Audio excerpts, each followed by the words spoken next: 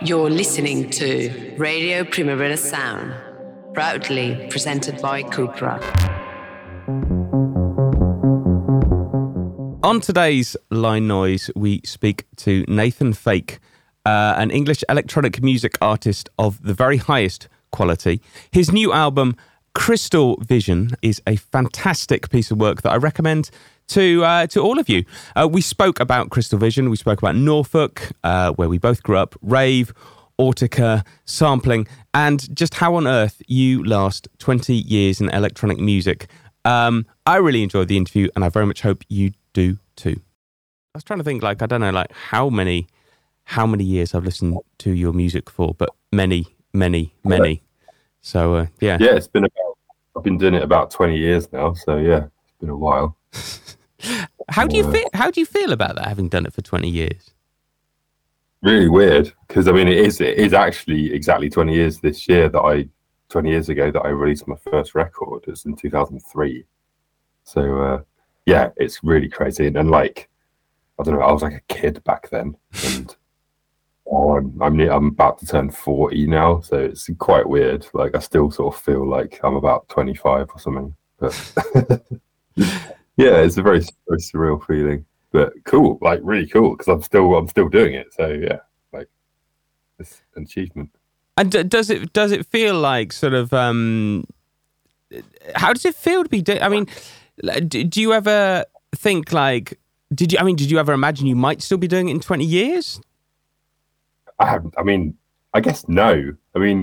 I think back then I didn't have the presence of mind sort of think, oh, will I be doing this in 20 years time? I just sort of thought, well, I probably won't, and that'll be fine. I'll sort of go wherever it takes me, or I would like to keep doing it, but it's like if I don't keep doing it, then that's also fine. But it's I'm still doing it because it is just I guess I've always put quite a lot into it, and I've got passion for it still. So yeah, it's a good feeling, really. Would I be right in saying that the new album, Crystal Vision, is quite nostalgic in a way? I would say my music's quite nostalgic in general. I try and do, I obviously aim to do new things every time I make an album, but I think electronic music, because it's been around a while now, there is a lot of nostalgia in it, especially now.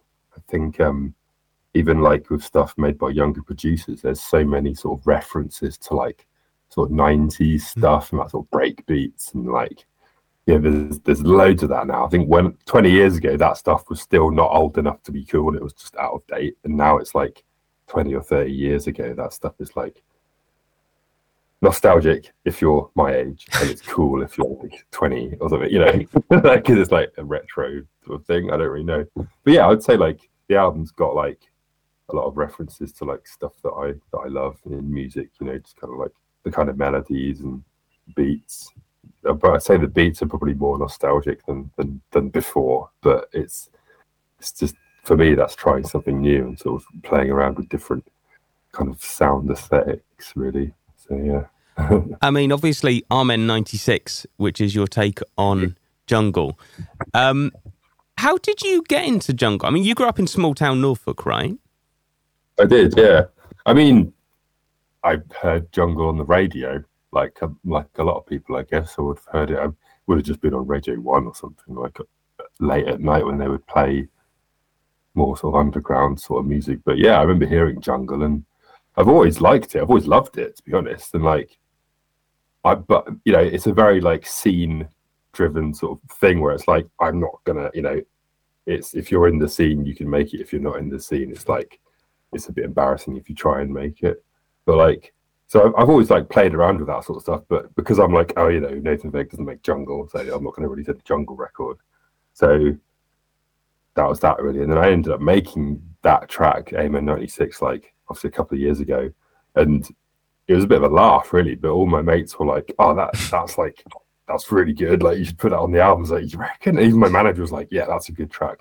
We should definitely put that on the album." I'm will people sort of be a bit oh, look at him trying to be cool making jungle, but it's I guess it's got enough of my own stamp on it to be legit. I'm not just copying someone else who makes jungle. I'm sort of there's like my own sort of melodic stamp on it. So yeah, I mean, I think it works as a track in general, whether you're into jungle or not. So I think it's a great track. Yeah. No, thanks. Cheers. But I wondered if that's like an indication of how things have slightly loosened up in general in like electronic music. There seems to be, less ardent gatekeeping. I mean, as you said, like, I think. Yeah, absolutely. And why? I reckon.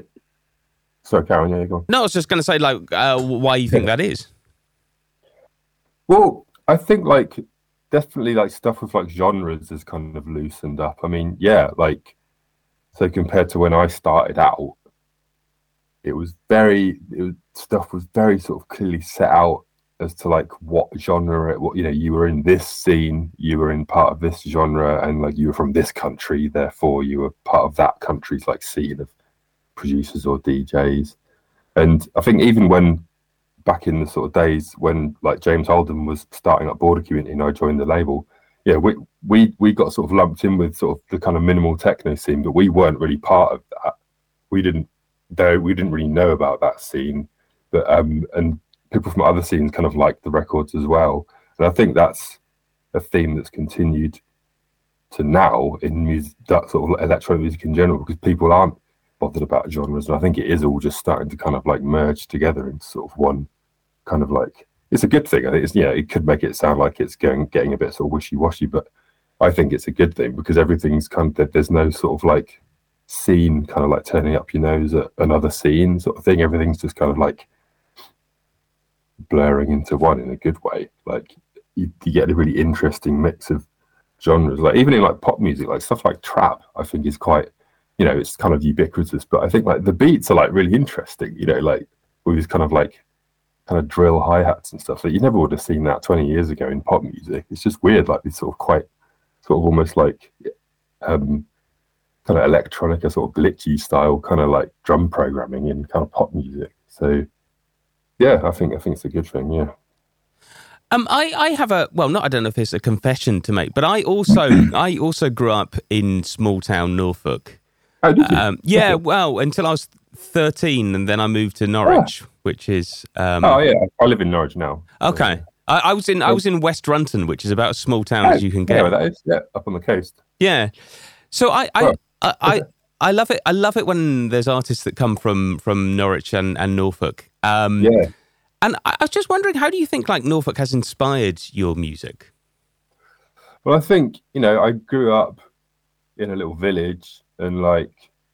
I discovered music sort of pretty much on my own. Like, I think it was sort of loosely through my brother. Like, he was listening to stuff and like, some electronics. He listens to like a lot of different stuff, but electronic stuff he listened to, I got sort of influenced by.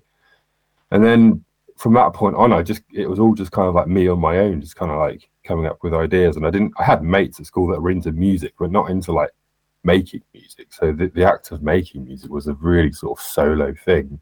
And the fact that I grew up and lived in a sort of rural place where there wasn't any sort of like, if I lived in a city, I lived in London, there would be like scenes where I could go out to gigs or clubs, but it just wasn't that where I was. And also I was quite young, so I didn't really have the sort of drive to want to do that anyway. But yeah, I think it probably has had it sort of like set me up to sort of do stuff very kind of like, in a very insular sort of way, like I'm just sort of cut off and doing my own little thing. And yeah, obviously I'm influenced by a lot of different types of music and a lot of different sort of individual musicians and scenes, but like, yeah, the way I'm doing it is like I'm completely on my own. So yeah, I think Norfolk has had something to do with that. Somewhere like that. Yeah. I'm quite interested. This is an idea that really interests me. I'm slightly older than you. I think 5 years older than you, and grew up in a similar kind of place. And for me, I was really influenced by things like Alternate and Smarties and those kind of things back in the day. Did you listen to them? Yeah, I mean, I used to love all that kind of rave stuff. Yeah, I mean, I was quite young, but you used to hear that stuff on daytime radio. I know. Like, back in that time, didn't you? You know, like it was all like Prodigy, like, you know, early Prodigy stuff like Out of Space. Yeah, they were just like full on rave records, and like they would just be being played on daytime radio. It was really insane.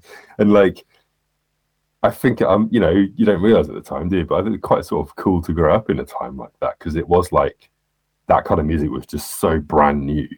There was just nothing else like it. And yeah, I think looking back on it, it is quite a cool time to grow up in, because now if I was like a kid now, I don't really know how I would be introduced to music.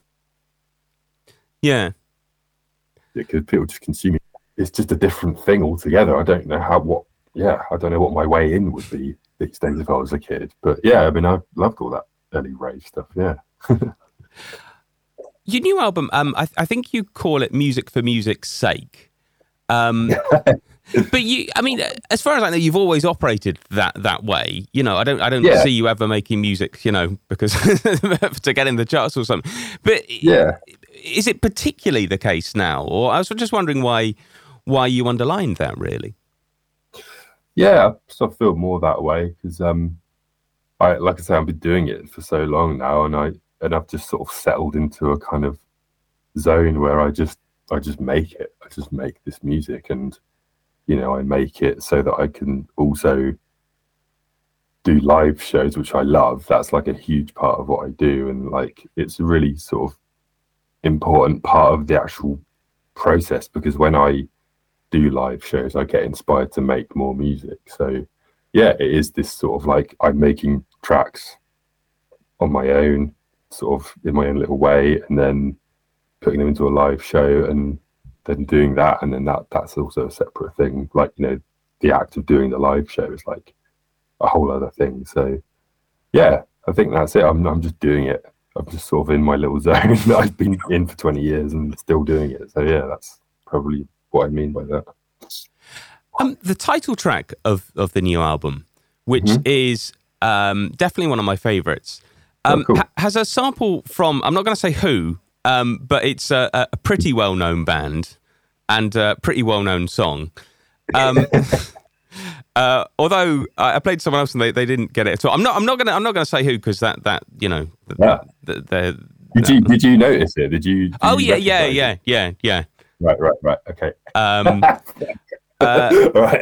But it's for some reason it's something I'm quite good at doing. I'm quite good at noticing samples. I don't think anyone. But like, I mean, without saying who or what, like, why did you decide to sample such a well-known band?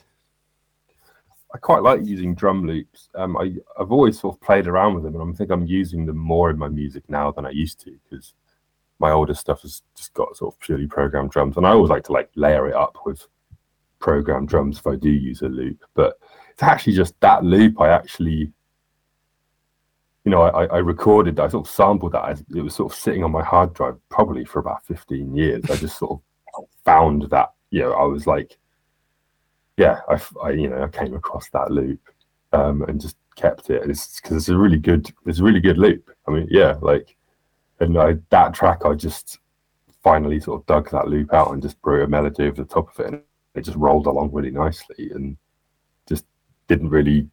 That's all it kind of needed, just like that drum loop with like a melody kind of like unfolding over it, and yeah, like. Yeah, I can tell that. Yeah, obviously, I would imagine that upon listening to it, it's pretty obvious that it is a sample, because it sounds like a sample of someone playing the drums. But I wasn't sure if it would be obvious who it was. But maybe it's not. Anyway, no comment on that. Exactly. I think it's that. I think it sounds brilliant. Anyway, and I think I am. I don't know. For some reason, I'm quite sensitive to those kind of things. So that's probably why. No, yeah, I mean, I am as well. I'm good at recognizing samples, so other people sort of don't really care or like know about it, I guess. So, yeah, but I care about it because I love identifying samples like that and stuff. But yeah, that's why I like. It's sort of good to like sneak stuff in. You know, I always find that's quite a fun thing, because it's sort of like, you know, there's obviously cool stuff to sample. There's all the kind of like the drum breaks and stuff that are like from like funk records, soul records, but. Like, I always find it's like funny to sample stuff that really isn't cool and kind of like sneak it in. And in the context of like, supposedly cool electronic music, and like sort of like I wonder if people notice or not, or like whether it just gets recontextualized. And do they notice in general? I guess not. People generally don't say anything, but I mean, I don't know. I really don't know. Yeah. You were also inspired by Autica on the new album. Oh yeah. Specifically Boss Core. How do they inspire you? I mean, they're like my heroes. I think they are like, along with Orbital, they're like the people that have been the biggest influence on me over the years, because Orbital was like what I was into when I was a teenager, and that got me into making my own music. And then I discovered Autechre a bit later, and I don't think, my music isn't like directly influenced by them, because I don't think you can really, I don't really sound like I'm influenced by Autechre, but I just love their sort of vibe. Like I love all their music, that's the main thing, but also I just love how they're just so out on their own, and they just do their own thing, and they're still doing it. And they still just get more and more Autechre as they go on. So some people sort of get like, I mean, I love Aphex Twin, but he's not really making sort of like Come to Daddy anymore, or Richard D. James. It's kind of like his stuff is kind of like mellowed out a bit, and so does Boards of Canada, I think. But like Autechre are just getting more and more full on. Like they're just getting more and more Autechre really, and that's what I love about them. Yeah, and Boss Core is quite a sort of obviously, like, I was influenced by the way they use a lot of these sort of generative chord sequences in their music, maybe more in their older stuff, I'm not really sure. Sort of LP5 kind of era. But like Boss Core was kind of influenced. It's not a generative chord sequence. I sort of hand wrote it, but I wanted to make it sound like one of those chord sequences where it's like spitting out a different chord every bar. And that's what the main chords are. In Boss Core, it was just like a little nod to that. I mean, it seems like I don't make music, but even if I did, I think if I listened to Autica, particularly recent Autica, I wouldn't even have a vague idea how to make something inspired by it, because it's so sort of out there. Totally. That's what you mean. Yeah. But how do you, I mean, as someone who makes music, has done for many, many years, and kind of, I guess, understands a lot more about how music is made, do you, like, even their most avant-garde out there work, do you sort of understand, okay, they did this and that, or is it a mystery to you too? Autechre in particular, I read about how they make their music, and I don't know how it's done, but I know they sort of write their own software using Max MSP, which isn't something I know about. I've got friends that are really good at that stuff and build crazy things in Max MSP. That's just a world that I can't. I'm more into like playing instruments. I'm not a programmer. I just can't get my head around that stuff. But I know Autechre used that, and I know that's how a lot of their more recent stuff is made.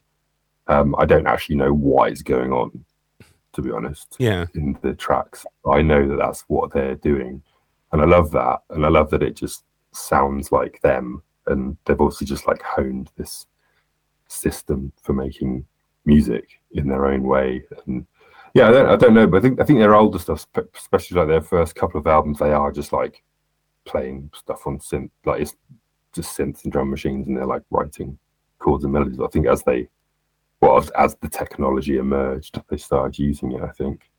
But I feel like with most music, I kind of know how it's done, but with Autechre, there is an element of mystery, and also with other music, I quite like that element of mystery, because I think today every musician or producer or whatever is like, generally they're quite keen to sort of be on Instagram, showing off their studio, showing off their gear, whereas like before social media, I liked the fact that you didn't really know what people were using unless you read an interview or saw something on TV. And so, you can sort of like guess like, oh, that's a drum machine. It's pretty obvious when you can hear a drum machine or a synth. But I like the fact that you're not actually sure what's going on. So I like that about Autechre, because they do talk about what they use, but they also they don't really directly show it off either. So yeah. I was really pleased you mentioned Orbital as well, who are, I get the feeling, I don't know, that Orbital have never really got their due as the sort of innovative band that they were, right? Yeah, I mean, in like the first 4 albums are like probably the most important albums to me, because they're the ones I was listening to constantly when I was a teenager, and just basically like made me think, oh, I want to make music that sounds like this, you know, like I want to do this, and so I sort of set about doing so. And like their live shows, again, a massive influence, because like I said before, my live show is a sort of big part of what I do, and Orbital, the way they play live has always been a massive influence, because you can sort of hear how live it is. Like the first time I heard them live, I only saw them live for the first time when I actually toured with them. That was the first time I'd seen them. Like I toured with them in 2012, and I hadn't seen them live before then, but I'd listened to like a million live recordings and seen them on TV, like Glastonbury and stuff, like the classic sort of 94, 95 Glastonbury appearances that they did. And I watched those on TV, and yeah, just the fact that you could sort of see them actually using all this gear on stage, and the music itself sounds like it. Yeah, it's like I recognize the tracks, but it's like a rough, sort of rawer sort of version of it. I thought, that's what I want to do. I want to like make tunes and then play them live, but in a sort of slightly messed up way that, you know, it sounds really raw and exciting, and like, you know, like compared to someone like other music I liked at that era, I liked Prodigy, Chemical Brothers. Their live shows would be sort of like more like live appearances. I think like the Prodigy would be like on stage, Liam Howlett would be behind some gear, but actually the music is just like, you know, if like Firestarter, but it's just like the track. It's not a live performance. They're just playing, you know, or whatever track, you know, Voodoo People, and it's just like Voodoo People playing through a stereo, and then like through the PA, and then like Maxim and everyone's jumping around. But Orbital were like, oh yeah, it is just like two guys behind a load of gear, like, and you can clearly hear that it is just, they are actually like doing it live, and like it sounds live. So yeah, that's why they're so important to me, and I love their music. That's the main thing. I'm really glad you mentioned those Glastonbury appearances on TV. They were astounding. I remember them at the time. Yeah, they're like classic, aren't they? Yeah. So getting back to your own record, who is Wizard Apprentice? She's called Tierney. She lives in Oakland in the US. She's a musician. I became aware of her music through my friend Phil, actually, in Norwich. He was like DJing. You know, the Playhouse in Norwich. Oh yeah. That's where it was. He was DJing at the Playhouse, and he played one of her tracks. I was like, oh wow, what's this? And I just, obviously, you know, I looked her up and just listened to her stuff for a while, and yeah, I mean, you know, sort of found her on Instagram. I just shot her a message, said, do you fancy, because I came up with a track. I said, do you fancy like collaborating maybe? If not, that's cool, but you know, like, and she was like, yeah, sure. So I've never met her. She lives in the US. But yeah, we've only like spoken on like video chats and like emails. I mean, yeah, like we made that track 2 or 3 years pre-pandemic, really. Just before the pandemic, yeah.